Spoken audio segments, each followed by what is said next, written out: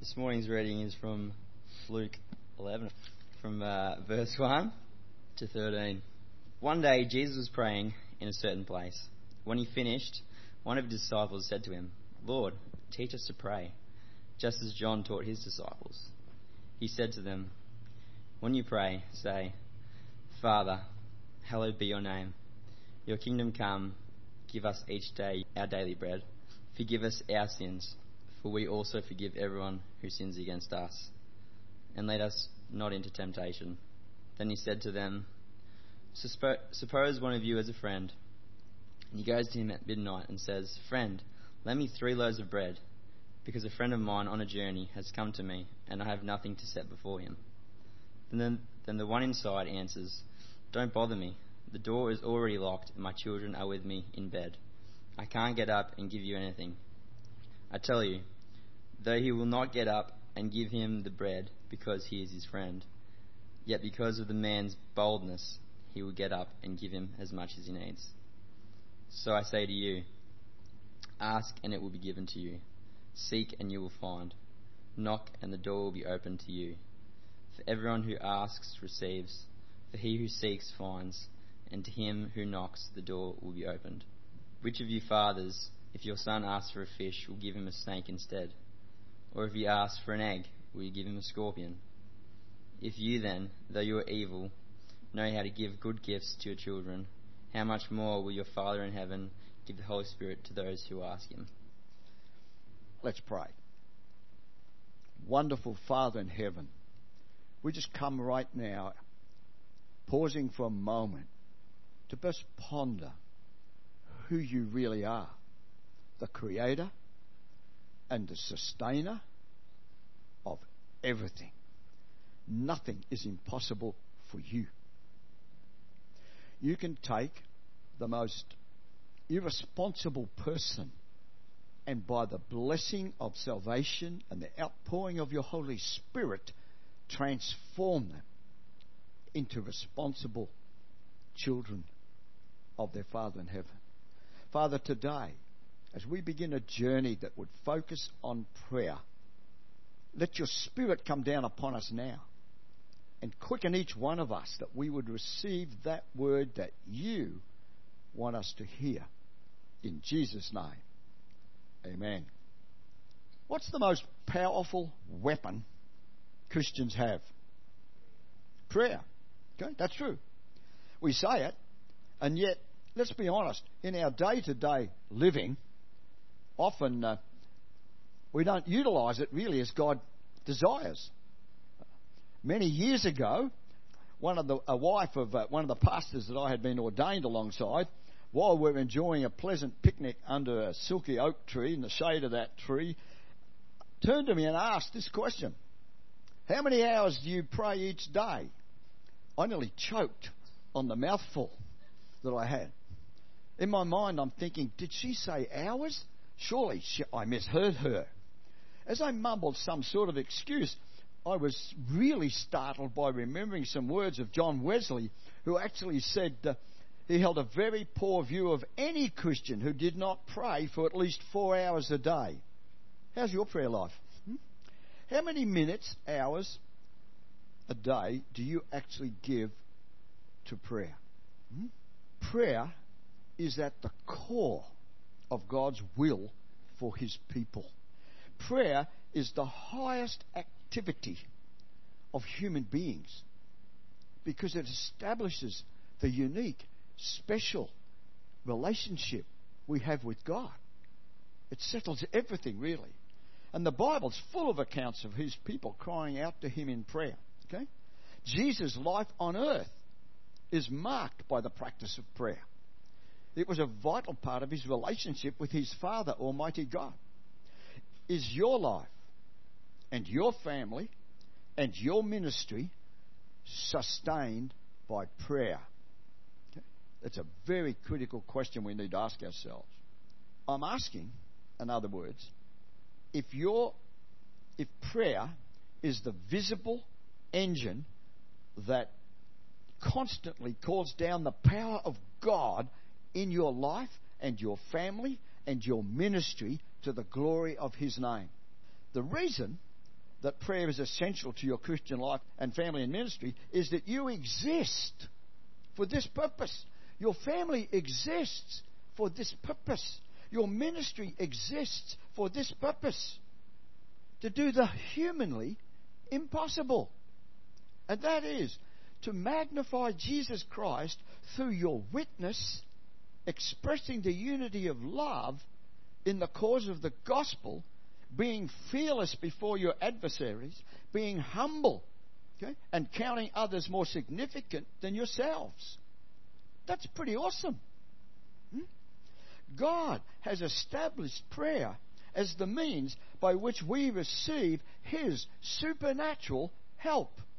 And without His supernatural help, we cannot live a life worthy of the gospel of Jesus Christ. Everything that distinguishes Christians from the world in a Christ-exalting way is a work of God's supernatural grace. And if we haven't grasped that, we're missing everything. Okay? God has ordained His grace flows to us through prayer. And that's why prayer must be central, not peripheral, to our life and family and ministry. Now, of course, we have to recognise people pray for all sorts of things and reasons. And all sorts of people pray. Okay? They pray to all sorts of so-called gods according to what they believe. In the aftermath, if you remember, of the terrorist attack in the USA back September 11, 2001, a lot of people turned to prayer. And the same thing happens following the Bali bombing in October 2002.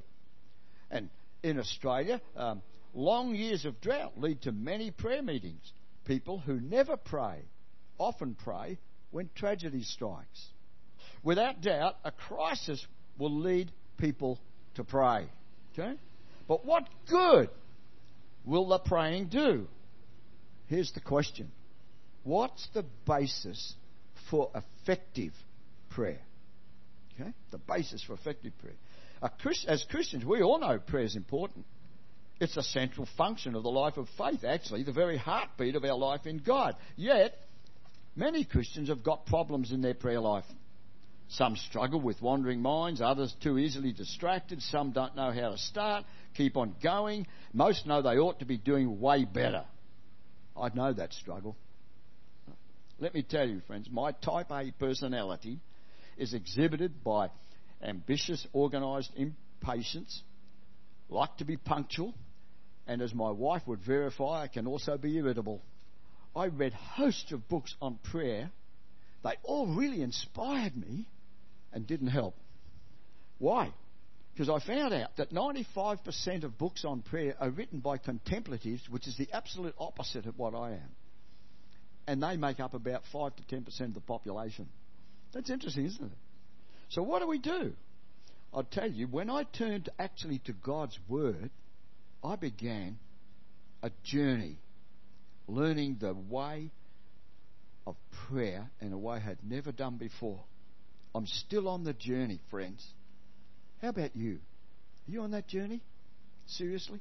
Beginning today, we're going to give 3 Sundays to sharpening our prayer life from the one real expert in prayer, Jesus. We'll use the pattern for prayer He gave His disciples. We call it the Lord's Prayer. Okay? We've memorised it, we've quoted it, we've sang it, we've done all sorts of things, but I think rarely do we see it as a group of topics to be followed in prayer under the guidance of the Holy Spirit. And that's the journey we're going to go in the next 3 weeks. Jesus' pattern for prayer tells of the vital importance, actually, of the right approach when we pray. People often say, I prayed, nothing happened. I got no satisfaction out of it. I'm telling you, clearly their approach must have been wrong. It's as simple as that, really. Okay? We tend to be, let's be honest, we tend to be so self-centred in our praying. We say, oh God, and then we focus on all our issues in our life, all our personal problems and whatever we want God to do. Isn't that true? It's a shopping list, in other words, often when we come to pray. That's not how Jesus said we should focus our praying. initially, okay? According to Jesus, we need to seriously consider what we're about to do, because prayer means we are speaking to God, holy God, creator of everything. You know? This is one of the most significant things I learned. When I stop and just pause for a moment, and it's even there now, the sense of His presence so strong that you know, it's wow time. It changes everything, friends, when you come to that. By focusing on God and who He is first, then we find, and the first point in your outline is, because we're now realizing His presence, prayer does not become a plaintive cry of uncertainty. See, often, even in the psalmist he got this, though an army besiege me, though war break out against me, even then will I be confident. That's amazing. I mean, just think about wartime. On hearing sounds in the dark, a soldier on sentry duty sounds. Who goes there? Behind the cry lies uncertainty and anxiety and fear, along with a deep yearning to hear the voice of a friend. Prayer is like that for a lot of people. Okay? In the midst of their anxieties, they cry out to God, not knowing if He's for them or against them. And peering into the darkness of life, they cry, "Where are you, God? Are you there?"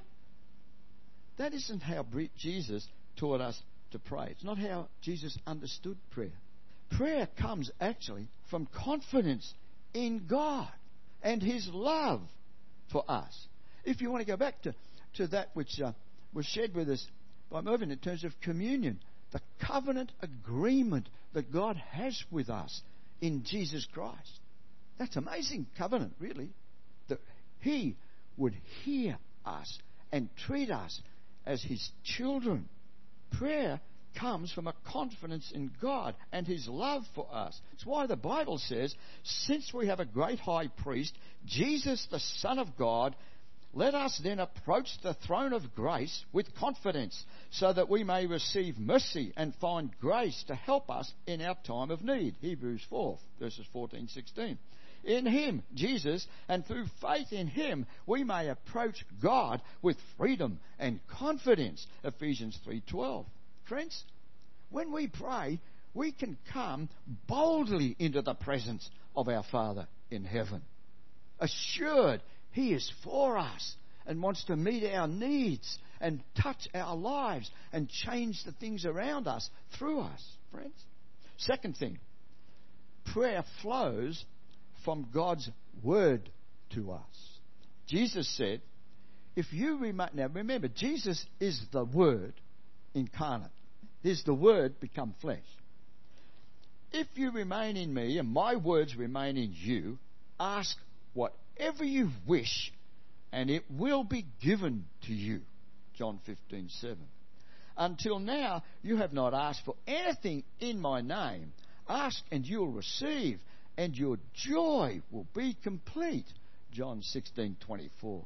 Friends, when we look into the eyes of Jesus of Nazareth, everything changes.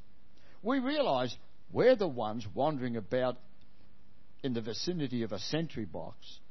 We're the ones being challenged, not with a who goes there, but with an invitation.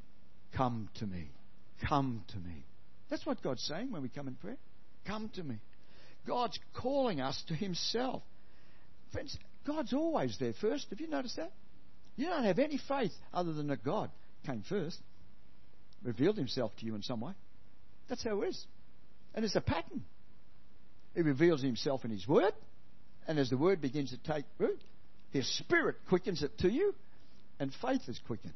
You see, without the work of the Spirit, you don't have any faith. It's all about God and what He does in that way. Okay? Come to me.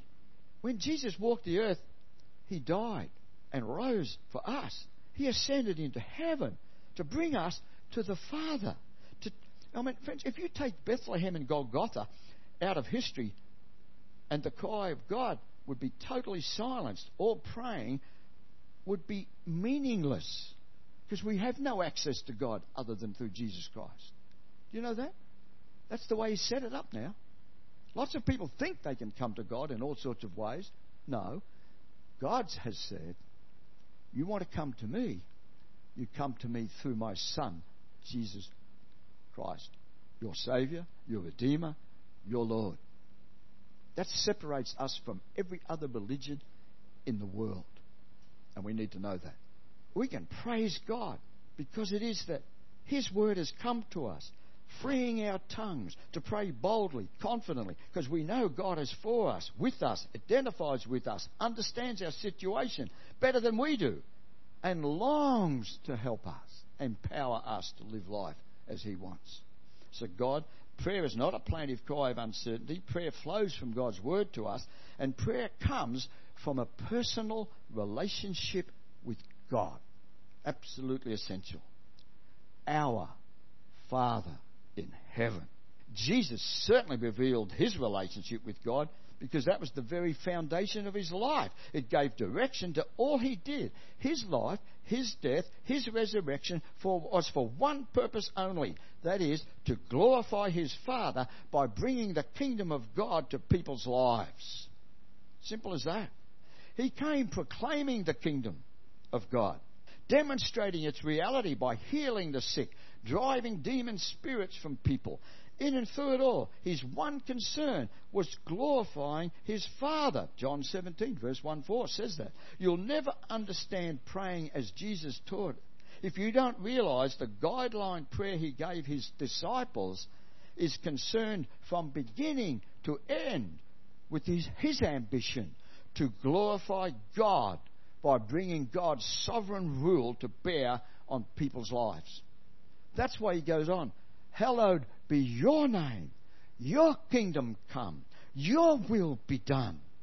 Friends, when you really focus on this, the Lord's disciples' prayer, really, because it's one He taught and gave to His disciples, gave to us, okay? When you focus it like that, it's totally God-centered. It's totally God-orientated. And that's how it was for Jesus. Okay? And that's how it's to be for us, friends.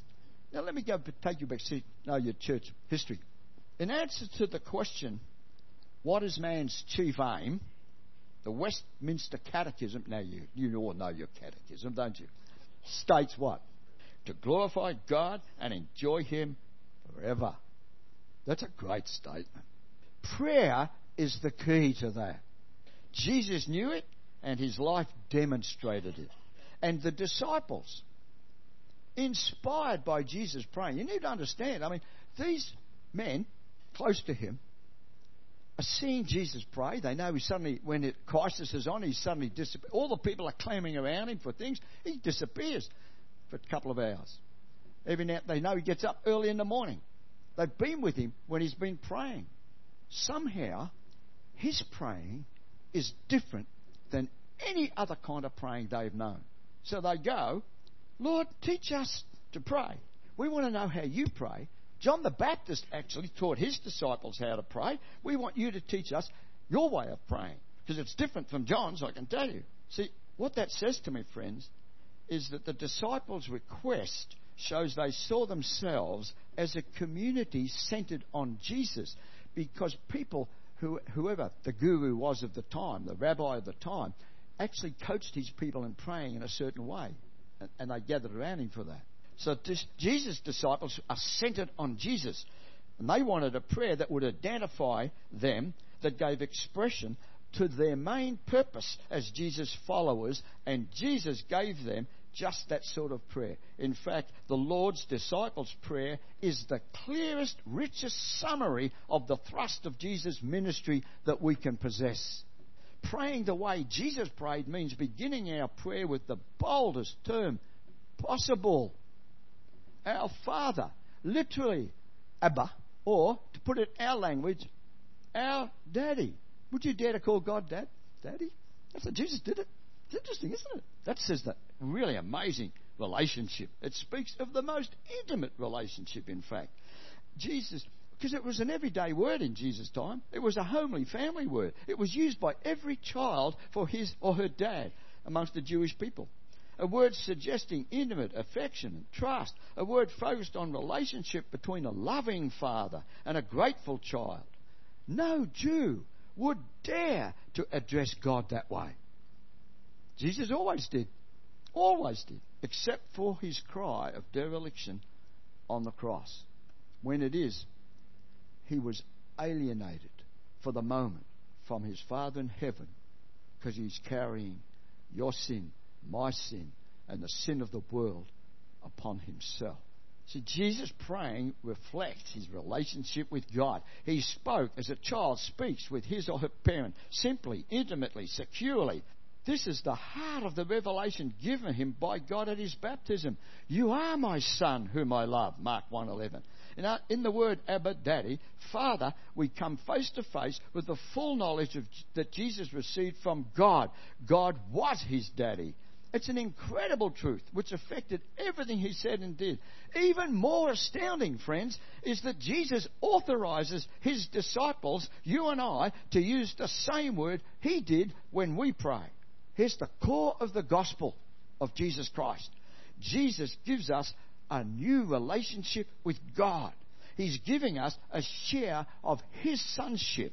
And in doing that, he authorizes, empowers us as his followers to speak to God as he did. John put it like this in the beginning of his gospel. To all who received him, to those who believed in his name, he gave the right, the authority, literally, to become children of God. It's a new relationship with God, opening the door of God's reign to us. Truly I say to you, unless you become like little children again, you'll not find the entrance to the kingdom of God.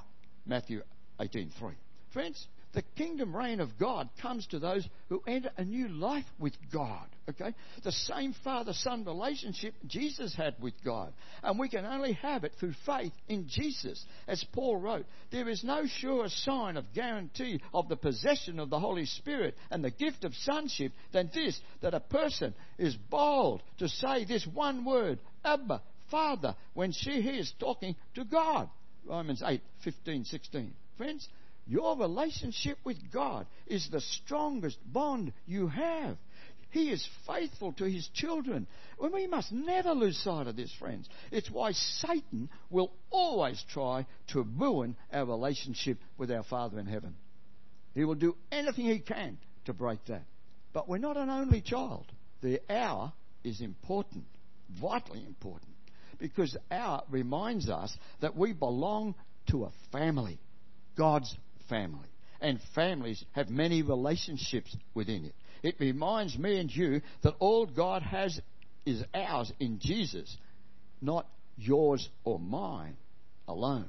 Okay? It reminds us that we approach the Father through Jesus, our brother, amidst brothers and sisters. It's saying it's only those, now, get this, it's only those who are true believers in the Lord Jesus Christ who can truly say, our Father, and mean it with integrity and know the reality of his rich blessings. I mean, we've abused this prayer a lot. In the early days of Christianity, the privilege of praying the Lord's Prayer was limited to the baptized members of the church. It was a special prayer of those who loved the Lord Jesus. Today, in a sense, lots of ways, even in our pagan world, it's become common property of a lot of people. It's inflation of the worst kind. It's used at the opening of Parliament of Australia. It's become a religious act, mumbled by many who have absolutely no knowledge, really, of Jesus as their Saviour and Lord, who do not know God intimately because he's become their dad. The basis of all real prayer is the personal, intimate relationship with God that Jesus had. And no one can pray that way who has not entered into sonship of God through faith in Jesus Christ. Only he gives us the right to come before God in that way. Number 4, prayer confidence, in other words, comes from knowing who we are in God. It's only when we know deep within our hearts that God is our Father who is in heaven that we enter into real prayer. You see, love says our, faith says Father. Prayer that knows God is above all things, that he's the creator of the universe, he is awesome, For nothing is impossible for him, and yet is our Father, is a full, confident assurance. Friends, do you see what I'm trying to get to you here? It's an amazing privilege. In today's world, the miracle of being able to know God in this way should fill your heart with awe, wonder at His grace and mercy. And the natural cry of praise will follow. That's why Jesus said would happen. Hallowed be your name. Your kingdom come. Your will be done. You see, when you know God as our Father in heaven, there can only be one ambition for us. And that is to glorify His name and proclaim His kingdom in Jesus Christ. Prayer is the most important work in the kingdom of God.